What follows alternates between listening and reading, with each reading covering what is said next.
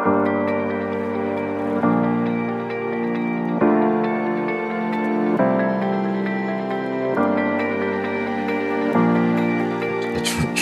experience if you had witnessed somebody trying to hang themselves. Were there any counselors who were then brought onto the site? Not at all. People were desperate to receive mental support. There was nothing at all. I mean, we always say, there were some people who were just ears. We could tell them, like migrant help or those staff who used to come to do welfare checks, but they couldn't do anything.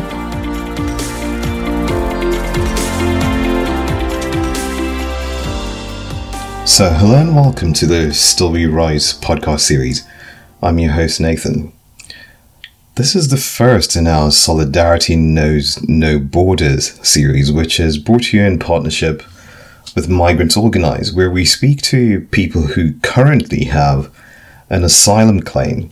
Today our focus is on the controversial Napier Barracks, and I'm delighted to be joined by somebody who's got experience of having lived in Napier Barracks for 4 months. So welcome, Amir. Oh, thank you so much for having me.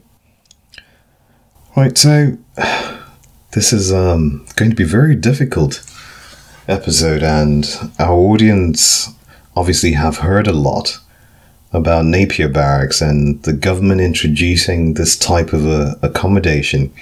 So just by way of background, Napier Barracks is a disused army barracks that Priti Patel has decided to bring into to house people who've come to Britain to seek asylum.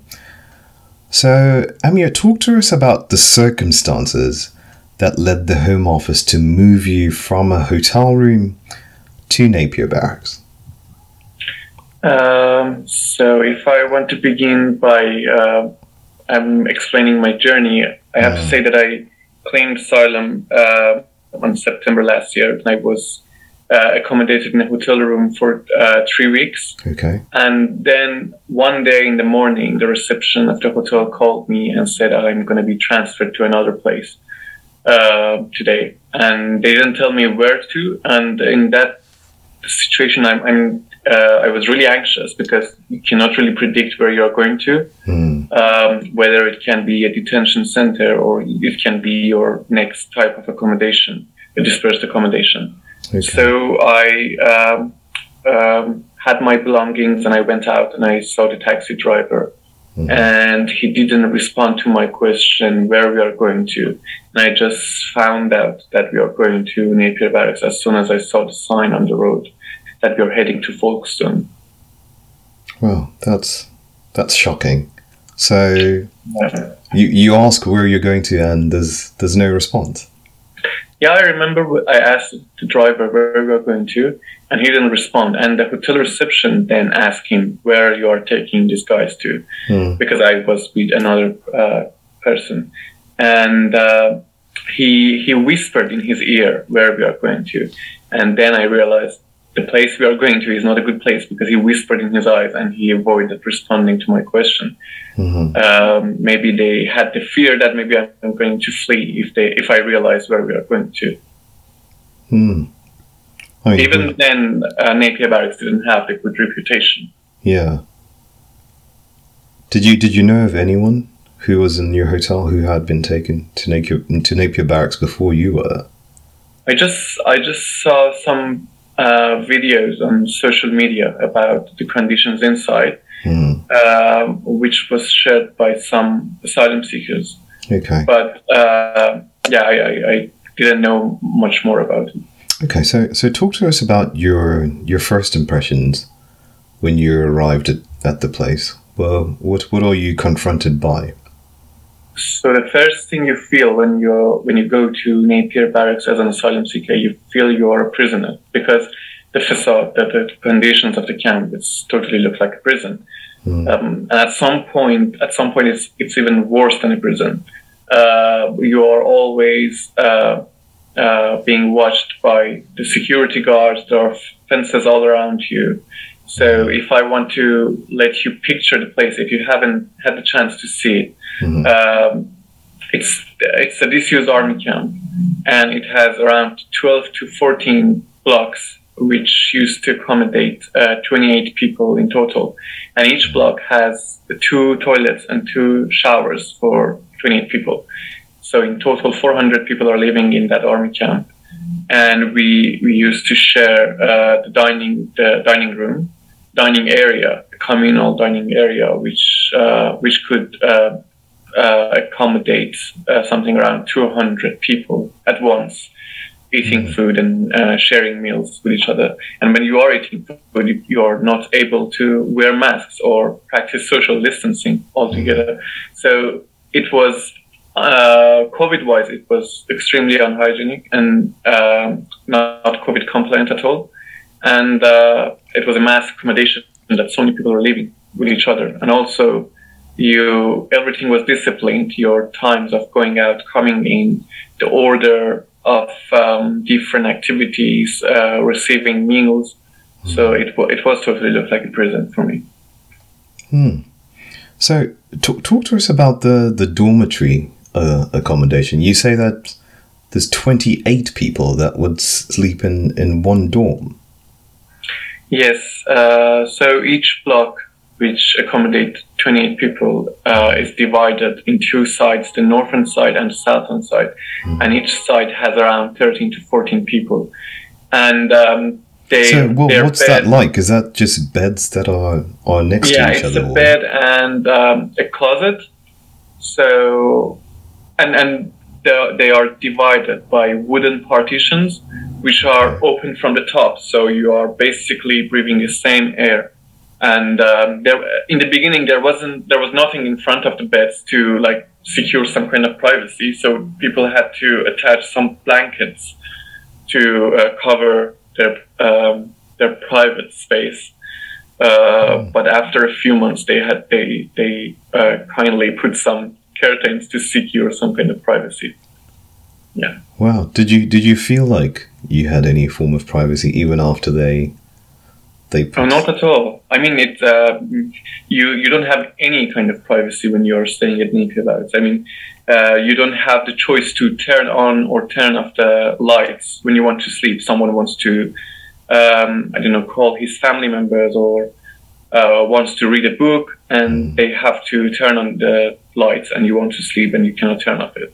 And you cannot open the window because sometimes it's cold for another person, sometimes hot not for another person. And you cannot secure your belongings. I mean, you don't have any choice but to leave them just in your private space, which is not secured. And yeah, you don't have any private or personal surroundings with you. Yeah. I mean, that's remarkable. So I'm trying to imagine how then you feel safe or secure, or how your belongings become secure. What sort of rules were in place to try and make you feel safe and to try and get you to think your belongings were secure? And there's no way that you can feel safe. I mean, it's how it works in prisons. I don't know. I've never been in a prison technically, but you have to build and maintain some friendships or relationship with others to protect yourself, or otherwise you are going to be left out alone. I don't know how creating social bonds works in this kind of environments, but we really had to be cautious about our belongings, or creating some kind of bonds with others to make sure that everything's going to be fine. But not at all. You're not going to feel safe at all. It's not possible. So, in terms of the staff who are there to assist you, because all of the people who are in Napier Barracks have made an asylum claim and will have experienced some form of trauma and are here because they're fleeing conflict. What did the staff do to assist you? Because I imagine that type of environment that you describe, it's a tinderbox for conflict. Yes, exactly.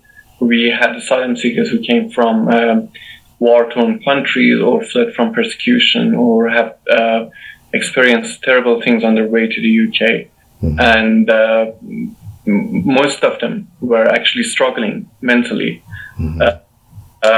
And we had some suicide attempts in the camp. So you have to consider the fact that these people were dealing with so many problems when they were willingly tried to take their own lives. But there was no mental support for the people inside, no psychologists or social workers, etc. There was only one nurse on site, and he wasn't adequate for the mental needs of the asylum seekers. There was one option, and people could reach out to Migrant Help and complain about their situation or any issue they have, and the Migrant Help would contact the staff of the camp to check on us. You've said there that there's some people who were self-harming and that there was only access to a nurse. There was no form of counselling service of any sort, or were people allowed to leave the camp and go and seek some assistance at an NHS hospital? No, there was no way that you can see someone, to see an expert out of the camp. The nurse on site should refer you to anyone outside of the camp. So in order to link you up with a psychologist or a dentist or another doctor, you had to be checked first by that nurse. And I mean, mental health wise, there was no support at all. So the staff on site would do some welfare checks, like asking you some questions and then refer the questions and our answers to Migrant Help. And we have to bear in mind that those staff weren't trained and were not really aware of how to deal with this kind of issues, how to respond to people in difficulty. And I imagine that they also went through a lot by hearing terrible stories of asylum seekers. So you don't think they had any form of training, but generally, what were they like? What were the staff like? Most of them were students who came here to study in the UK from other countries. So they were working according to their student visa. They weren't like citizen here. Is that most of the staff? So most of the staff are people who were born in a different country who had come to study here? Yeah, exactly. So they had no idea about the asylum system here, or who the asylum seekers are, and they had no idea what these people have been through, and asylum seekers in general. Wow, that is remarkable. It's extraordinary that they wouldn't have staff who are trained in an environment. You say there was 14 blocks which held 28 people per block, and there's that large a population of people who probably most are traumatized, and they don't have trained staff. No, not at all. No. Well, I find that extremely shocking. Were you able to leave the barracks at any point that you wished to? So say if you wanted to, because Napier Barracks is in Folkestone, if you wanted to go out into the city centre to maybe purchase some stuff, how did that work? What were the rules? We were able to leave the camp before mid-January, and before the COVID outbreak. We could leave the camp during the day, and we had to come back again before 10 p.m. at night. Oh, so you had a curfew, right? Yeah, but after the COVID outbreak, we were illegally detained. So we were kept in the camp for more than 1 month, I imagine. Because the COVID outbreak was going on in the camp, so they didn't let us leave the camp. Okay, so let's talk about that COVID outbreak, which has been widely reported. How did that arise? Were they regularly testing people? And when they tested somebody, you say that there's this dormitory accommodation. So were there places where those people could isolate if they tested positive?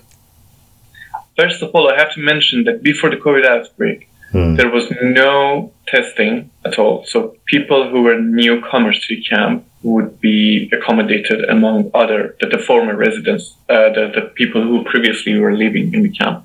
There was no isolation room for them, and there was no testing. The testing just took place after the COVID outbreak.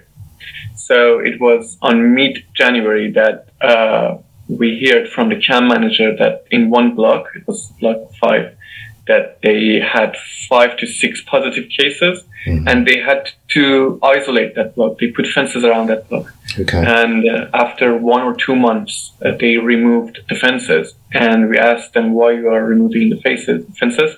And the camp manager told us that the camp is like a big house. So people are free inside of their house. They should be free inside of the camp, which is their house. And then the positive ones mixed with everyone. And 1 week later, half of the population of the camp became infected with COVID. And we just realized that half of the population became infected just after removing the fences. Like a few days after removing the fences, they asked some healthcare workers to come and test the population inside of the camp. And that was when we saw testings taking place in the camp. Before that, there was no testing at all. Oh, and I understand that you caught the virus and suffered from it quite badly for 3 weeks. Do you want to talk to our audience about what that experience was like and what kind of assistance you got within the camp? Yeah, so the block that I was living in, firstly, 2 or 3 of my friends in the same block became infected, and they had high temperature, and they had pain in their chest and ribs, and they couldn't really go out and collect their meals. So in the beginning of the outbreak, we had to still go to the dining area and collect our meals. And I had to collect for 3 or 4 people at once, and I alone had to do that and deliver the food to their rooms. Why? Is that because the staff wouldn't do it? Yeah, they wouldn't deliver it. I mean, we are talking about the first week of the outbreak. It changed after a few weeks, but in the beginning, they couldn't deliver the food to our blocks, and we weren't allowed to sit inside of the communal dining room. So we had to go to dining room, collect the food, and eat it in our own block. And I had to collect the food for 2 or 3 of my friends who were infected.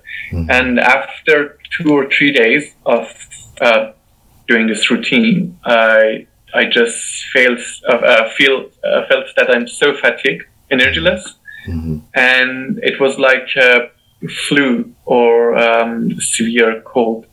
And then after a day, I just couldn't really stand up and moving around. I had pain in my head, chest and ribs, and I was so fatigued. If I wanted to go out to breathe some fresh air and come in again, I couldn't do that at all. I would lose all my energy. And it was a painful few weeks, more than 1 week, like just lying on my bed, and I could do nothing. So you weren't moved to an isolation block. You remained in the same place where you used to sleep ordinarily. Yes. So when the COVID outbreak happened, when they said that there are positive cases among the residents, there was a hall in the camp which used to be a place that asylum seekers could do activities like playing cards or watching TV. They evacuated that place. They removed the chairs and everything, and they put some beds in that big hall. And they tend to accommodate they wanted to accommodate the infected ones in that hall. But then the number of infected ones were so high that even that hall was not enough for them. So they just thought it's not really practical to move the infected ones to that hall. And we were all staying in our own block after a while. Okay, so did they bring any medical staff to to cater for the large numbers of people who had infections? Because that seems like a very, very reckless way of dealing with a COVID outbreak. Were people able to go to hospital? Oh, not at all. I mean, I personally didn't expect to be moved to a hospital, but at least I expected someone to ask me how I feel, if I need anything, or if I need any kind of medication. But nothing happened. It's like I was laying on my bed for 1 or 2 weeks, and no one came to check on us. Not only me, but also everyone. In our block, there were something around like 5 or 6 positive cases with 10 negative cases sleeping next to each other and breathing the same air. And still only having 2 bathrooms for 24 people? Yes. Even during the outbreak? Yes, even during the outbreak. So they provided some extra toilets. One of those they can like move around. The mobile toilets. Yeah. And some of them were broken, and some of them were really filthy to use. So there was no way we could clean the area. And after the COVID outbreak, it became worse. Goodness. Did you at any point fear for your life? Because if you don't have access to a doctor or a nurse and you can't go to hospital and you're in tremendous pain, who could you speak to about that? Were you able to call your family back home? To be honest, even when I was infected with the COVID, I couldn't really believe that this is happening to us in the UK. Because it's always like you feel that in a country like United Kingdom or most of the European countries, you are recognized as a human being because you're a human basically, and people behave towards you according to the human rights.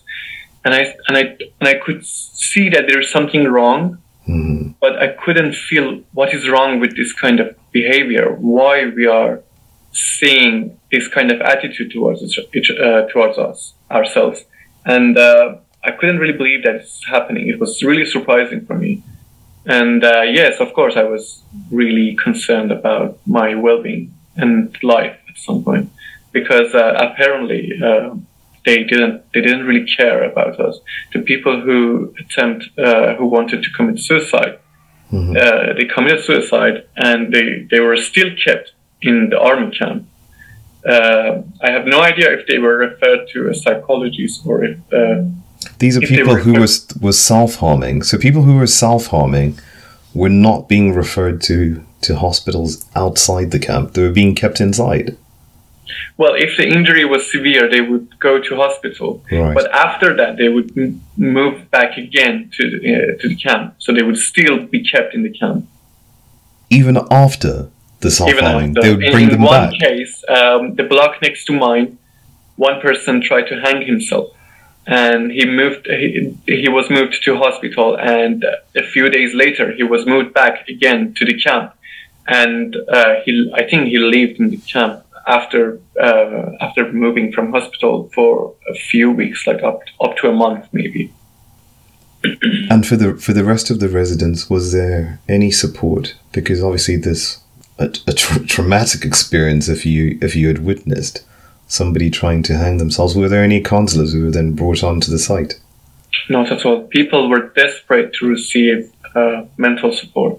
There was nothing at all. I mean, we always say, there were some people who were just ears. We could tell them, like migrant help or those staff who used to come to do welfare checks, but they couldn't do anything. So nothing was ever done. You'd have a conversation, but things remain the same. Yeah.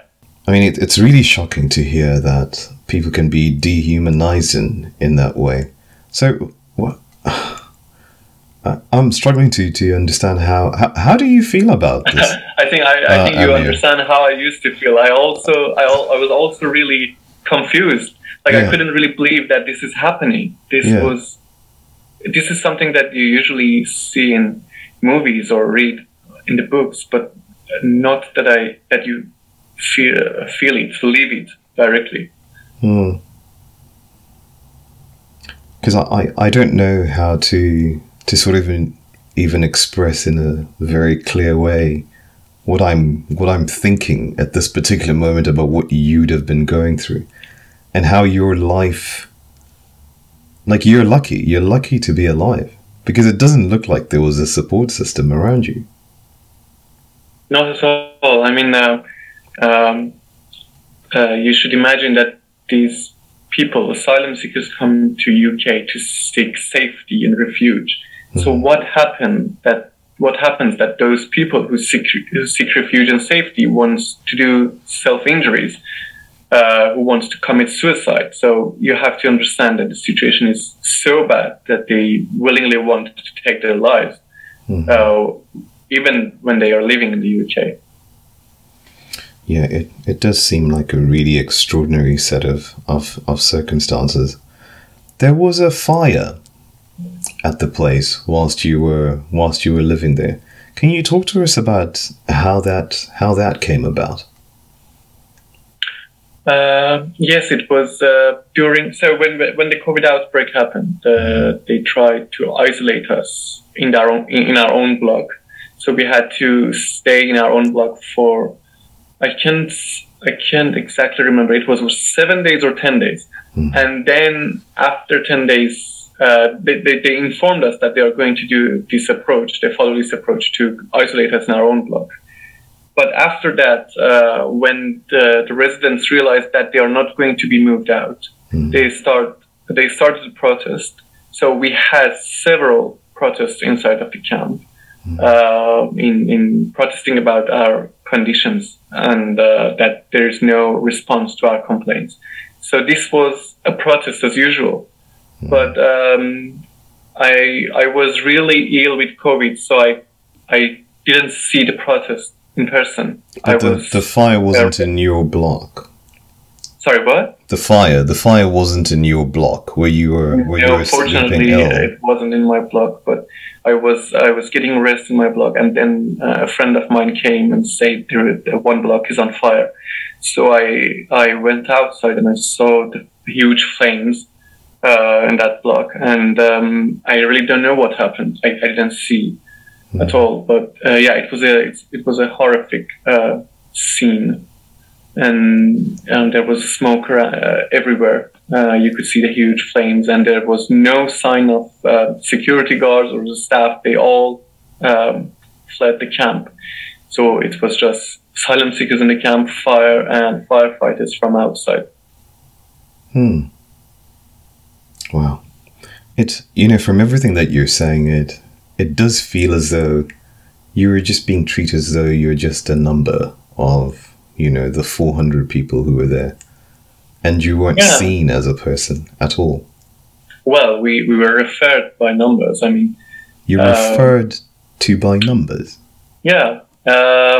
So we all had a number. The number belonged to our rooms. So we were called by the numbers, and I didn't really notice that. But when one of the staff members came to me and said the camp manager wants to talk to you, and I went to the camp manager's office, and then he asked me, "What are you doing here?" And so you called me to talk, and he said, "Oh, your number is I summoned this number to talk to him." So I realized this person doesn't know me by my name or by my face. He just wanted to talk to this number. And whenever you wanted to collect your meals, you would tell your number. Whenever you wanted to leave the camp or coming back again to the camp, you would say your number. So you're always a number inside. And this is one of the things that made me feel that how much I'm dehumanized. And after the COVID outbreak, when people realized that there's a huge COVID outbreak in the camp, one day in the morning that I woke up early in the morning, around 7 or 8 a.m., one of the security guards came to me and asked me if I know anyone outside of the camp, any journalists or any activists. And I asked him why. He said, because the situation is really bad here, and we don't know how to control it, and the Home Office is not responding to our complaints, our questions. Mm-hmm. So we don't know what we can do. So can you tell the journalists or people outside what is happening here? It's so tragic. And I felt like even the security guards, even the staff have no idea what they should do. And that made me really shocked that that the people who are controlling us, the people who are managing the camp, have no idea how they should do it. So I just felt that how unsafe I am in that moment, and how dehumanized I became. I mean, that is remarkable, because I think most people will have watched like Hollywood movies where prison guards generally refer to people by their number. But you've experienced this here in the UK, where you've come to seek protection, that you're being referred to as a number. What lasting impact does that have on you? Do you think about it a lot, or? Well, it really affects your self-confidence or self-appreciation. Because when I was in Napier Barracks, I constantly felt how they criminalized me, how they had criminalized me, how they had dehumanized me. And I always asking myself what I have done wrong, what crime I've committed that they are doing this to me. So you always feel that you've done something wrong. You're in a terrible position because you've done something terrible. And you just even now, after several months that I was moved out from Napier, I still suffering from the consequences of being dehumanized. I don't have that self-confidence to go forward and talk to people, introduce myself, or it's I find it really hard. I think the people who are coming from, who have experienced so many terrible things, I find it even more difficult to overcome the consequences of being in the camp. Are you getting any support now? Are you able to see a counselor or somebody who can assist you with your mental health? When you are moved to your dispersed accommodation, the amount of support you can expect to receive is I mean, I'm saying it's not the best, but it's definitely better than Napier Barracks. So you have the access to contact your GP directly, and you can see psychologists if you need. That is definitely better than Napier Barracks. Right. Okay. So let's talk about post being out of Napier Barracks. But initially, tell us, did anyone give you a reason why you were then being moved out of Napier Barracks? What happened there? How did you end up leaving and now just being accommodated in an ordinary housing?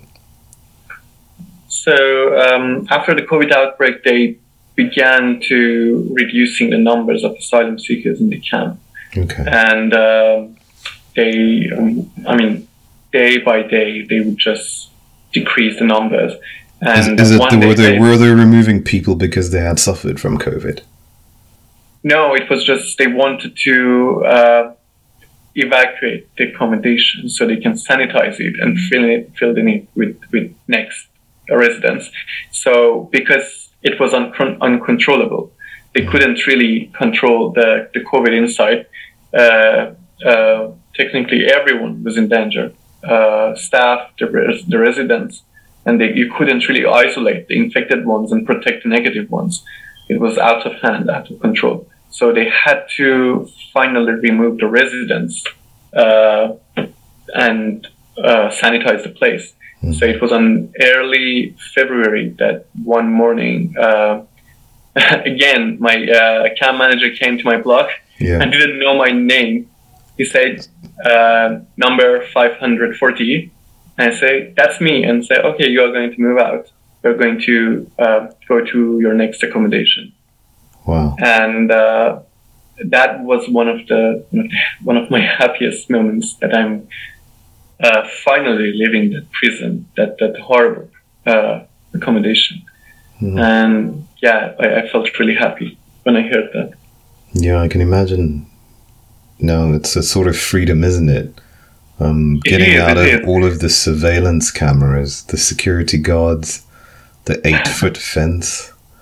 Exactly. No, when I was leaving, I was in the camp for 4 months, but when I was leaving, it seemed that I was there for a few years. And when I was on the car on my way to the next accommodation, I was looking at the people, at the cars, the buildings, the parks, and I was appreciating everything that I lost to see when I was in Napier. The normal life. We were really isolated when we were in the camp, and we lost the chance to communicate with people outside. And now, after 4 months, I just felt that I should appreciate this moment. And it's a really difficult question for me to ask you, but I feel as though the people who listen to this podcast will benefit from the answer. Because you're here to seek protection and to seek, help, and you want to live a normal life where you're free to express yourself. What do you feel like now, given you fled a country where there was conflict, and then you arrive here and you're treated like a criminal and made to live in prison-like conditions? What's your overall feeling now of having come here? Yeah, it's hard. It's also hard for me to answer. I really have mixed feelings about it. So, of this country, people of this country who were supportive, who were super helpful and kind towards me and other asylum seekers, and that made me think that the policies are not necessarily representing the people of this country. The hostile environment is not representing some people of this country, the majority of the people of this country. And I always want to see United Kingdom as my next home country, as my new home country. And I think being in Napier prevented me to feel that. And it was a barrier for me to integrate to the society of this country. But now I'm more optimistic and hopeful after being moved out. And I hope that most of the asylum seekers really feel that have the opportunity to integrate to society, because I think this nation has so many things to be proud of, and Napier Barracks is not one of them, definitely. Yeah, no. On that note, Amir, it's been a pleasure speaking to you, and I wish you the best of luck with your asylum claim. Thank you so much. Thank you.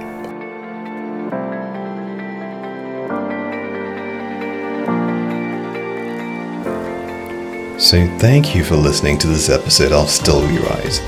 If you'd like to learn more and contribute to the work that Carag does in the community, you can go to www.carag.co.uk, where you can read our blog and subscribe to our newsletter. You can also make a donation here if you wish to. Don't forget to follow us on our social media. Our handle for Twitter, Facebook, and Instagram is @CaragCoventry. So until the next episode of Still We Rise, thanks for joining us and goodbye.